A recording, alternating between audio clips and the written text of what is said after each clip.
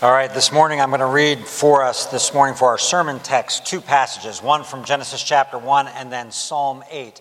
If you would like to follow along in your Bibles, you're completely welcome to do so.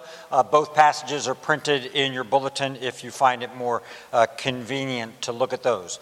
Last week we began our summer series. Our summer series is Flesh and Bones, a biblical theology of the body.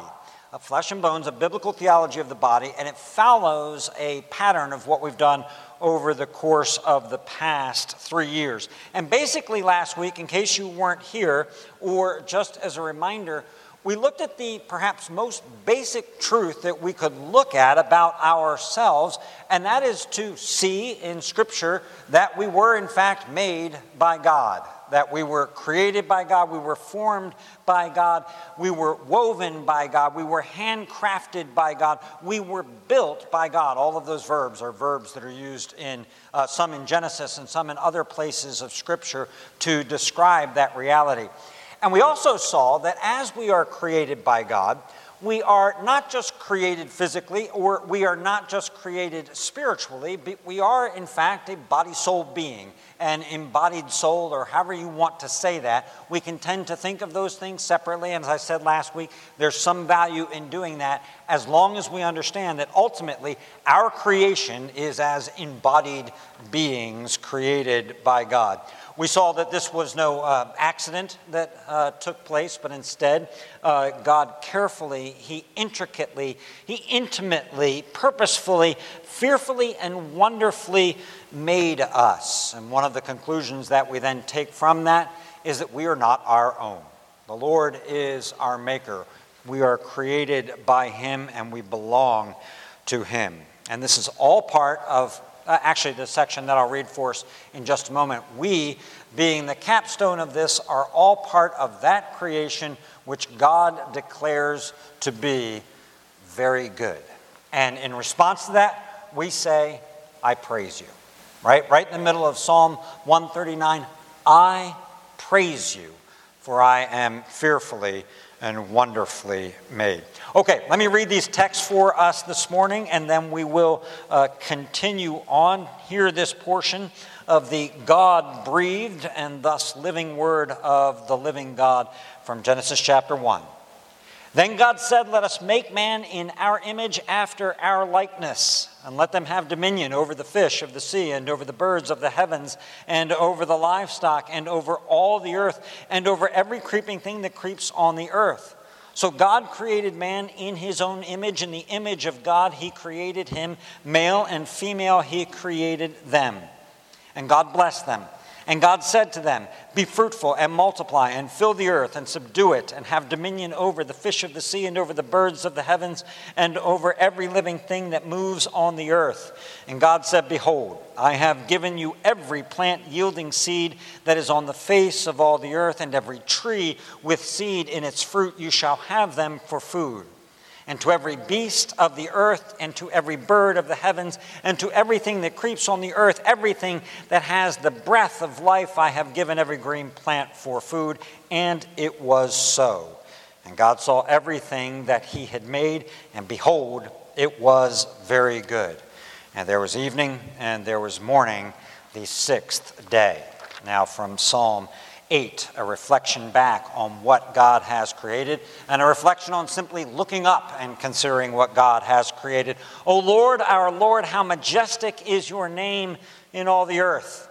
You have set your glory above the heavens. Out of the mouth of babies and infants you have established strength because of your foes, to still the enemy and the avenger. When I look at your heavens, the work of your fingers, the moon and the stars which you have set in place, what is man that you are mindful of him, and the Son of Man that you care for him?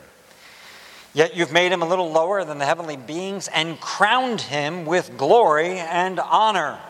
You have given him dominion over the works of your hands. You have put all things under his feet, all sheep and oxen, and also the beasts of the fields and the birds of the heavens and the fish of the sea, whatever passes along the paths of the seas. O Lord, our Lord, how majestic is your name in all the earth. Great God in heaven, your name is majestic. Your name is sweet to us, your people. We pray that today the sweetness of your name would grow in our mouths and that we, your people, would praise you because we're fearfully and wonderfully made by you. We pray this in your name. Amen. All right, the question that is going to guide us is for this week and for next week as well is found right here in the middle of Psalm 8. And the question, if you've looked at the title in your bulletins, the question is, what is man? Or if we want to read the entirety of that particular section, what is man that you are mindful of him, and the Son of Man that you care for him? That is a question that is asked not only here, it is asked in other places of Scripture as well. We think of it here perhaps most predominantly because this passage is quoted a couple of times in the New Testament, and everybody loves Psalm 8, so we think of it being here. Psalm 144 asks the question as well, O Lord, what is man that you regard him, or the Son of Man that you think of him? And if we were to go back to the book of Job, an example from Job 7, what is man that you make so much of him and that you set your heart on him? If we were to go to Harvard University and to Emerson Hall, which is where the Department of Philosophy is housed at Harvard, and if we were to look at what's engraved across the very front of Emerson Hall, it is this question: what is man that you are mindful of him? A great question. And when we think about this question, we can approach the answer biblically from two directions. I'm sure it would frustrate the philosophy department at Harvard to actually presume that the Bible might have an answer to this very great question. But nevertheless, there is an answer to this very great question. I don't want to pretend it's not a terrific, wonderful, enormous mystery. But I also want to say, listen, Scripture gives us an answer to the question of what is man, even when it's asked in these particular ways. We can go from two directions scripturally to consider the question. We can look at creation itself, which is kind of the perspective that Psalm 8 takes. Psalm 8 kind of looks back at creation, at who we are and how we were made, and reflects on the question of who is man. The other direction that we can take in answer to the question is that we can look at Jesus himself. He, Jesus, is what a man should be. And so if you want to ask the question, what is man? Look at Jesus, and the answer is, that's a man. That is what man is. Jesus, the incarnate Son of God. Now, please understand, and please recognize that I'm going to be using man following the biblical example here, but when I'm saying man in these contexts, I'm primarily, but not exclusively, primarily talking about humanity, okay? Humankind in talking about this. Who are we? So for the next 2 weeks, we're going to be guided by this question. What is man? But here's what I'm going to do to try to structure our time in a way that I think and I hope will be helpful and valuable to us as we consider this question. I'm going to divide the answer to this question into two parts. One of them we'll look at this week, and then we'll look at the second part next week, of course. The two parts, though closely connected, are distinct, I think, from one another. First, we are going to be looking at man, and when we talk about man, we're talking about a created, embodied being. The first thing that we're going to be looking at is man from an intrinsic perspective. Who are we from an intrinsic perspective? And then next week, we're going to look at that same question, what is man, from an instrumental perspective. Okay, so intrinsic and instrumental, if you want to just simplify the way we're dividing this. This week, we're looking at who we are. Next week, we're looking at what we do. Okay? Who we are and what we do. Or to put it in some other language, and there's a variety of ways that you can put this. This week, we're looking at the structural elements, the ontological elements, the being elements of who we are as mankind. And next week, we're going to be looking at the functional aspects of this, the economic aspects of this, the vocational aspect to which God has called us. So that's the division that we're going to be making, and then we'll follow on there from today. So who are we? What is man? What's the essence of our Constitution? And in asking the question, I want to be guided in our answer by the scriptures that are before us today. And when we begin to answer this question, and we turn to Genesis chapter 1, and we look at the passage that is before us, what is immediately presented to us in the text, and I hope this would be the first thing, if somebody said to you, "What is man?" that you would respond to with them. We are created as image bearers of God, right? That's the first thing that it says. It's unmistakable. It's completely clear. It's said several times in the text that we are image bearers of God. We, in our body, soul, constitution, we are the image of the invisible God. The image of the invisible God. Now, I'm saying that, if you want to for a moment, you can put image of the invisible God in quotation marks here, because I'm saying it for a very specific reason. If you recall last week when we started this series, we read from Colossians chapter 1. And in Colossians chapter 1, in verse 15, it begins this great poem about who Jesus Christ is with respect to all things, with respect to all creation. And the opening line of that hymn or theological statement by Paul is this: He is the image of the invisible God. He, of course, there being Jesus Christ in that. Jesus the Christ. He, as the incarnate Son of God, is the image of the invisible God. He's that image. Jesus is the image of what we were created to be. That's what we were created to be. We were created to be the image of the invisible God. We fell from the estate in which we were created.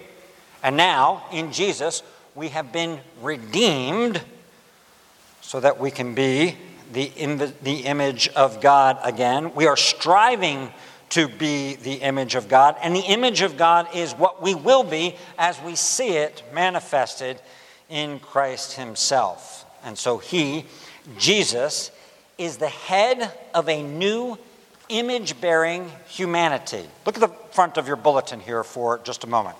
On the front of your bulletin, the last of the quotes that's on the front of your bulletins is from 1 Corinthians 15:49. Paul writes this: "Just as we have borne the image of the man of dust." Okay, the image of the man of dust is Adam. We've borne the image of the man of dust. We shall also bear the image of the man of heaven. We will bear the image of Jesus Christ, the man from heaven, as well. Now let me take us back to Genesis chapter 1 for a moment here and talk about this. The title, image bearer, and the fact of image bearing immediately, I think, points to the uniqueness of mankind. We are different from other parts of the creation. Now, we share much in common with the rest of creation. We were created, we were made of similar parts. We reproduce according to our kind. Much of the stuff that is the stuff of us is dust of the earth. So we share what some theologians have called the solidarity of the sixth day. We have a lot in common with this creation and with other creatures that God has made as well. But we are clearly created uniquely and particularly. We are different than the other things that are created, and that's what is captured in the phrase being an image bearer. Now, if we had the Shorter Catechism open in front of us, we would read this answer in the Shorter Catechism. And the answer to a question is this: God created us male and female after his image in knowledge, righteousness, and in holiness with dominion over the creatures. That describes how God created man, male and female after his image, in knowledge, righteousness, and holiness with dominion over the creatures. Now, the part with dominion over the creatures is something we'll come to next week. That's what we are to do. Right now, just to step back for a moment, what does it mean when it says that we're created in knowledge, righteousness, and holiness? And I just want to go over this quickly because it's not where I'm going to park us today, but just so we're aware of that idea of image bearing. Well, the knowledge part would be that we are a rational being. We have a mind. We have understanding. We can understand the things that are revealed to us by God. So we're after his image in both that we have knowledge and also that we can think. We're also after his image in righteousness, which is to say that we have a will. We can will that which is right. And of course, Adam and Eve in particular had a freedom of that will to will that which was right or that which was wrong.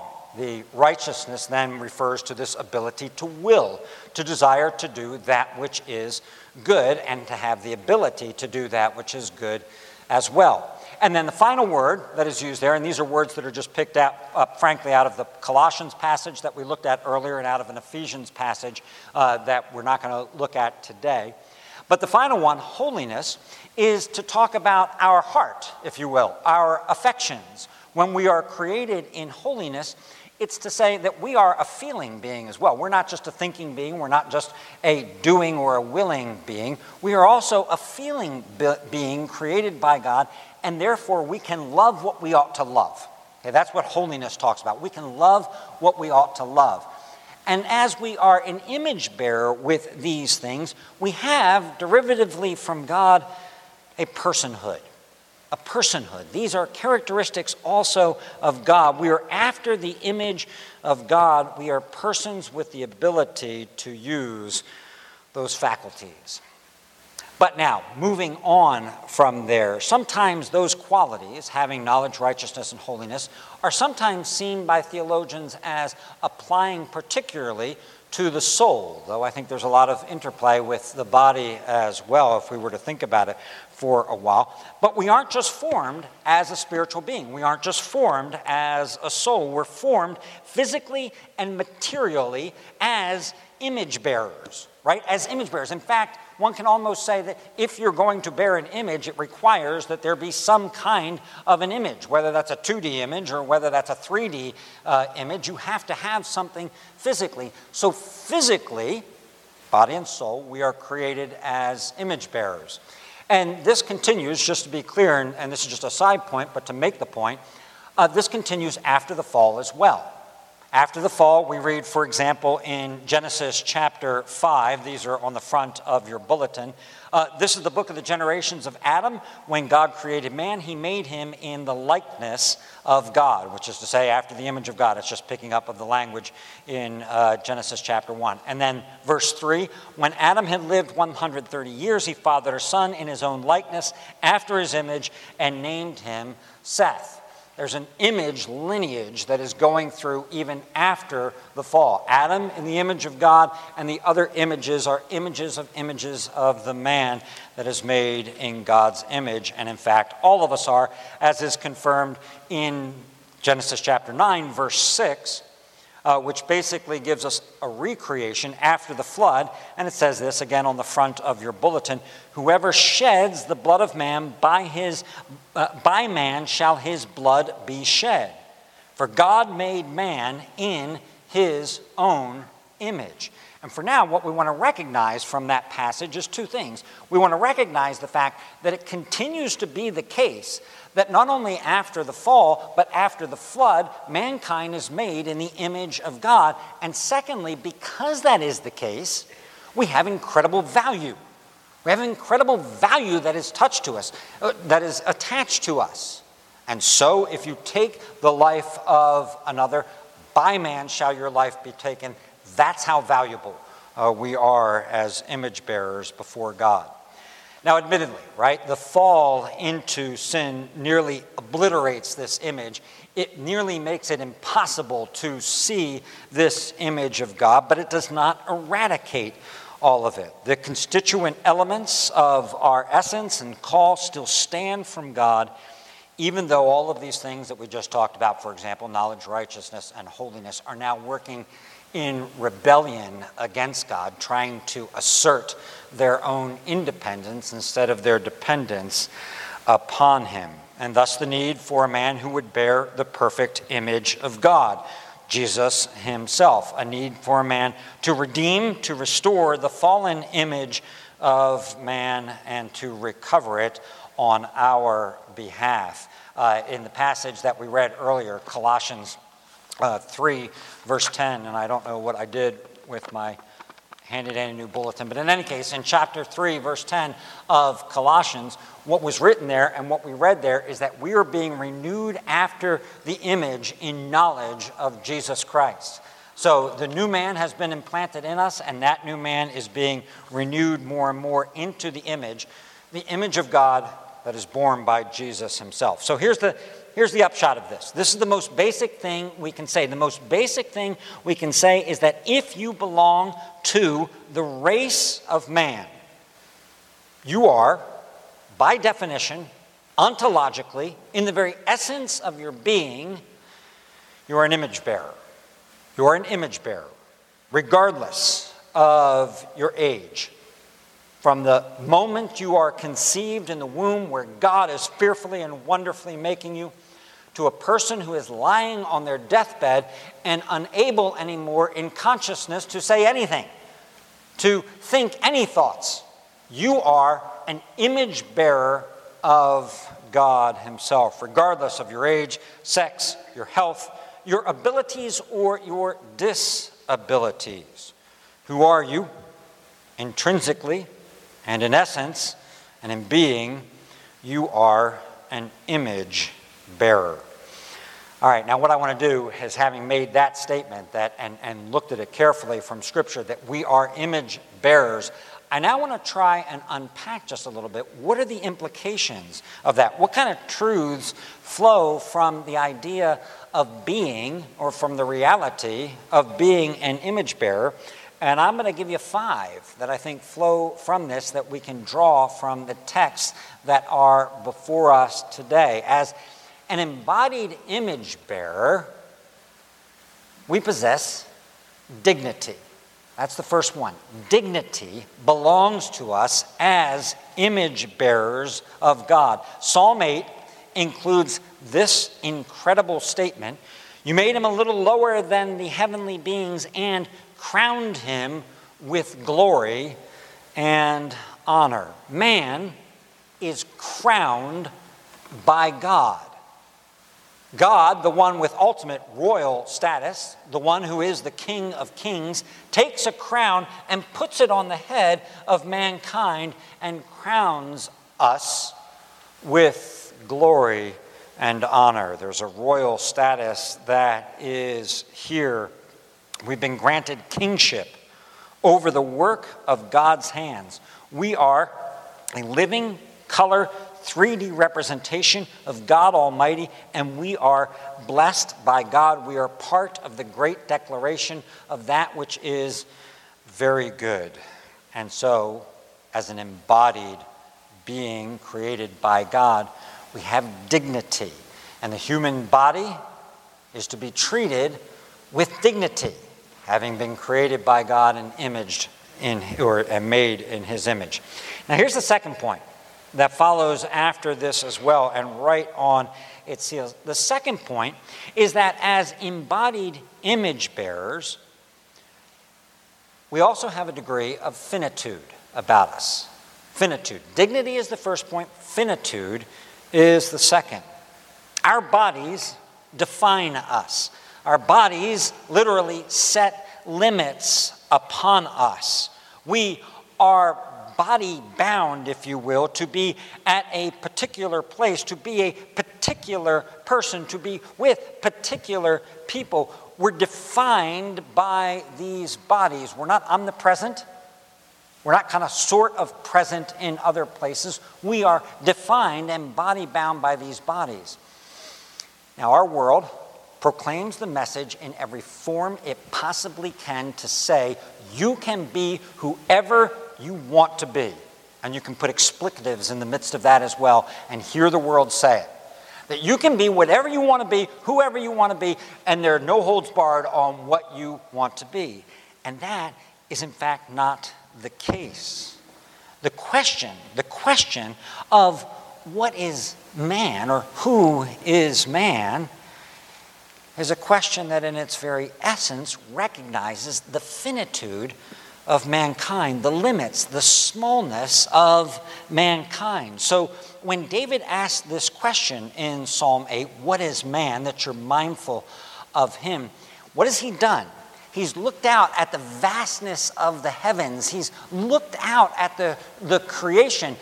And I don't even know if David had the imagination to be able to even comprehend, not that we can really comprehend, but maybe at least scientifically, we at least have a sense of it, of its size, of its breadth, that maybe David couldn't have comprehended as we look at pictures and listen to physicists try and describe for us the immensity, the enormity of the universe.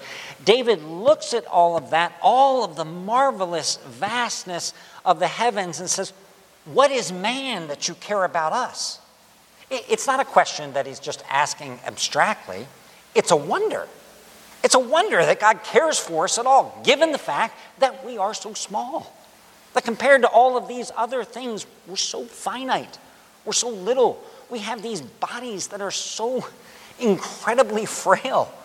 Incredibly frail. What is man that you are mindful of him? And of course, this finitude, we can look at it from the perspective of creation. To have a body is to be finite. But we can also consider it after the fall as well, and that's what happens in these other passages that I read for. So I didn't read all of Psalm 144, but it says this, O Lord, what is man that you regard him, or the son of man that you think of him? Man is like a breath. His days are like a passing shadow. See, the psalmist is reflecting on this. Not only do I experience finitude, because with a body I can only be at one place at one particular time. I'm not only bound by place, I'm bound by time as well. I've only got a short time. I've only got a breath. And Job's idea about it is almost exactly the same. I didn't read the verse that precedes the question, but Job says this, I loathe my life. I would not live forever. Leave me alone, for my days are a breath. What is man that you make so much of him, and that you set your heart on him? See, it's not a lovey-dovey moment. It's not a real sweet moment in which Job is just, asking the question, what's man? It's so wonderful that you love me. It's so wonderful that you care about me. Job's asking the question because he would rather God leave him alone. Stop picking on me. Stop paying so much attention to me. What am I? I'm nothing. I'm a speck in the great cosmic universe that is out there.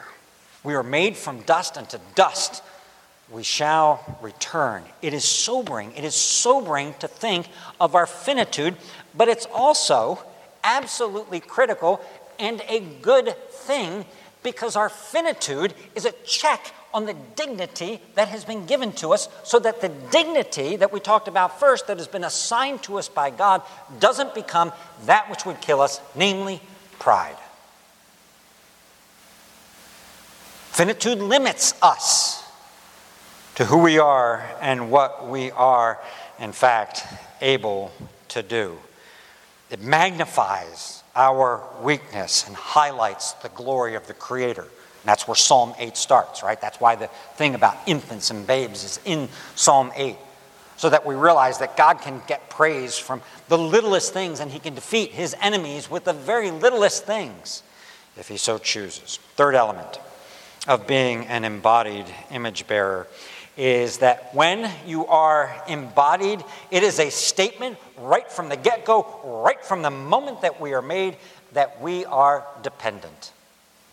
Okay? So dignity, finitude, and dependency are characteristic of us. An image bearer is not self-sufficient, not self-determinative, but instead dependent and derivative. Dependent upon the one in whose image we were made. And so, at creation, in the passage that I read for us, after we are created, God says, Behold, I have given you every plant yielding fruit and every tree that's yielding the seed within it. I have given them to you. We are absolutely dependent upon God providing for us. We are absolutely dependent upon the one who has created the world and us to be the one who sustains the world and sustains us through the world. And when we come together and pray as a church, what we are expressing is this truth, that being made as an embodied image bearer means that I have to pray because I'm utterly dependent upon God. And the prime example of that is the prayer, give us this day our daily bread. Give us this day our daily bread. That's where the full dependency is on full display in that statement. That's what God promised. This earth will provide for you. That's what we pray for. We acknowledge that it comes from God. Give us this day our daily bread. Fourth, as embodied image bearers, we intrinsically have presence. Presence is the third thing. We take up space. You take up space right now. You take up the space wherein you are sitting right now. We inhabit. We dwell in the places that God has established. The original gift that was given to us of creation is described by God as a place of habitation, a place wherein you can live, a place where you can dwell. And the final state is to have that physical, embodied dwelling place be with the Lord. David put it this way, Psalm 27, one thing have I asked of the Lord, that will I seek after, that I may dwell in the house of the Lord. We have place, we inhabit place, we desire to have place wherein the Lord himself dwells with us. The glory of the new heavens and the new earth, if we were to turn to Revelation chapter 21, the glory of the new heavens and the new earth is that the dwelling place of God is with men. And that dwelling place is in the embodied Lord Jesus Christ, living with, being present with the embodied resurrected saints of Jesus Christ. In his incarnation, Jesus dwelt with us. Jesus was present with us. John reflects on this at the beginning of 1 John. John says, that which was from the beginning, which we've heard, which we've seen with our eyes, which we've looked upon and have touched with our hands concerning the word of life, the life was made manifest, which is, it was present, it was infleshed. And we have seen it and testified to it and proclaimed to you the eternal life which was with the Father and was made manifest to us. The eternal, invisible Son of God became infleshed and took on presence with us. And John says, that's what happened. What I'm here to tell you is that this isn't just a great idea.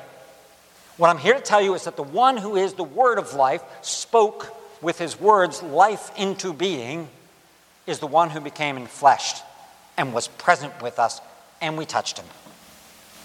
And we ate with him. And we heard the words that he said, and we saw him with our eyes. And that Lord is now present through the indwelling of the Spirit and through the physical sacrament that we will have in just a few moments. And he's preparing a place where we will dwell in presence with him. Fifth and final element then is this element of being an embodied image bearer. The fifth is communion. Communion or connection. When you are embodied, what is immediately evident as an image bearer is that you're connected, is that you are in communion with others, that we were created in and for communion. An isolated, disconnected, individual image bearer is an impossibility, or at least it is incomplete. Most obviously, the image bearer idea is derivative, right? There has to be an original. And if you're going to be an image bearer, there has to be somebody else. And the original one of whom you are an image, but we can say much more. God did not say this. God did not say, let me make man in my image, after my likeness. He said, let us make man in our image, after our likeness. The original one has communion within himself and with those whom he has created as well before the foundations of the world itself, the earth itself. The Lord had communion with himself, and in that communion, he creates another for communion as well. Secondly, the one who is called into communion with the one who is the original, the image bearer is not made in a vacuum. He didn't just create Adam and leave him out hanging in space in nothingness. Instead, he's placed in an already formed creation, a creation which itself bears witness to the one who created it, a creation which bears witness to the vastness, to the beauty, to the grandeur, to the majesty, to the power, to the life-givingness of the one who created it. And so the embodied image bearer, Adam, and then Eve with him, is placed into, connected with, absolutely dependent to be in communion with the creation in which God has placed him. This is your place. And the creation is incomplete without that person, that image bearer there, and that image bearer is not sustainable without that creation that is around him.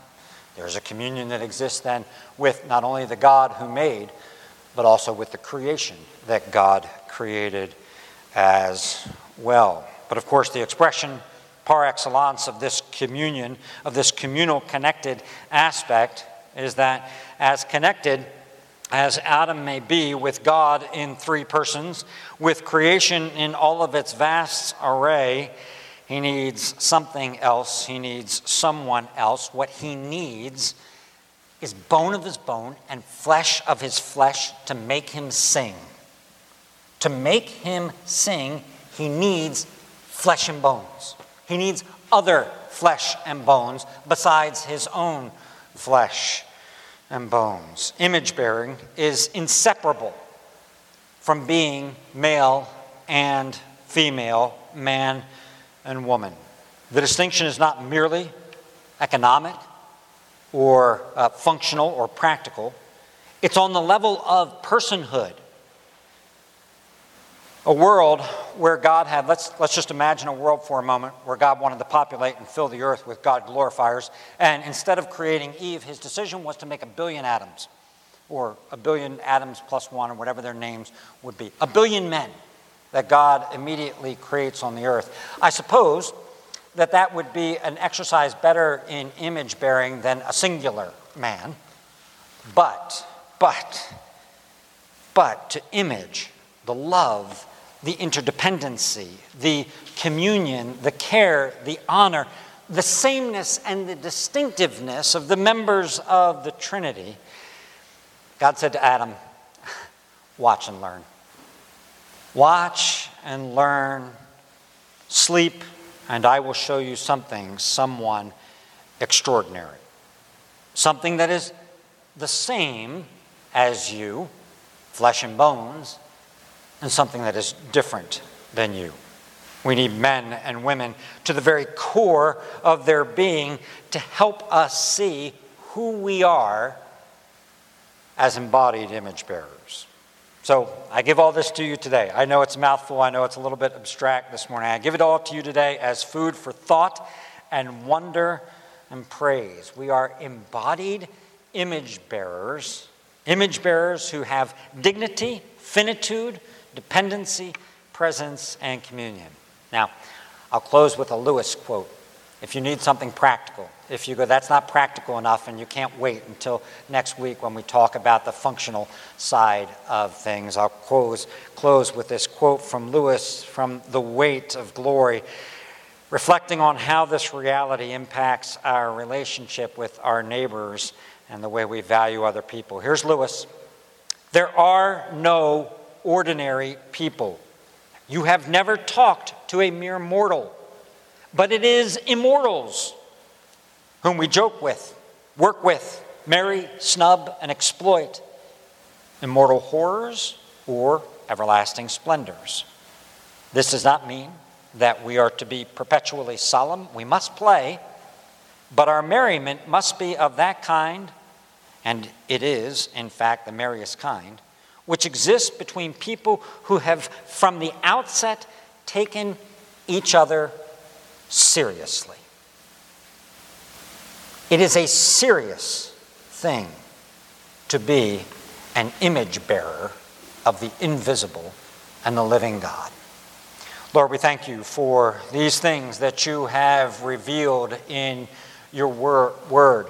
We pray that you would renew our minds after that image more and more, that we would appreciate how you have made us, that we wouldn't take these things for granted, but that they would be for us items of praise and of thanks and of wonder and of awe, and that guide us in our thinking about who we are and what we're to do in this world. Help us and enable us in that, we ask in your name.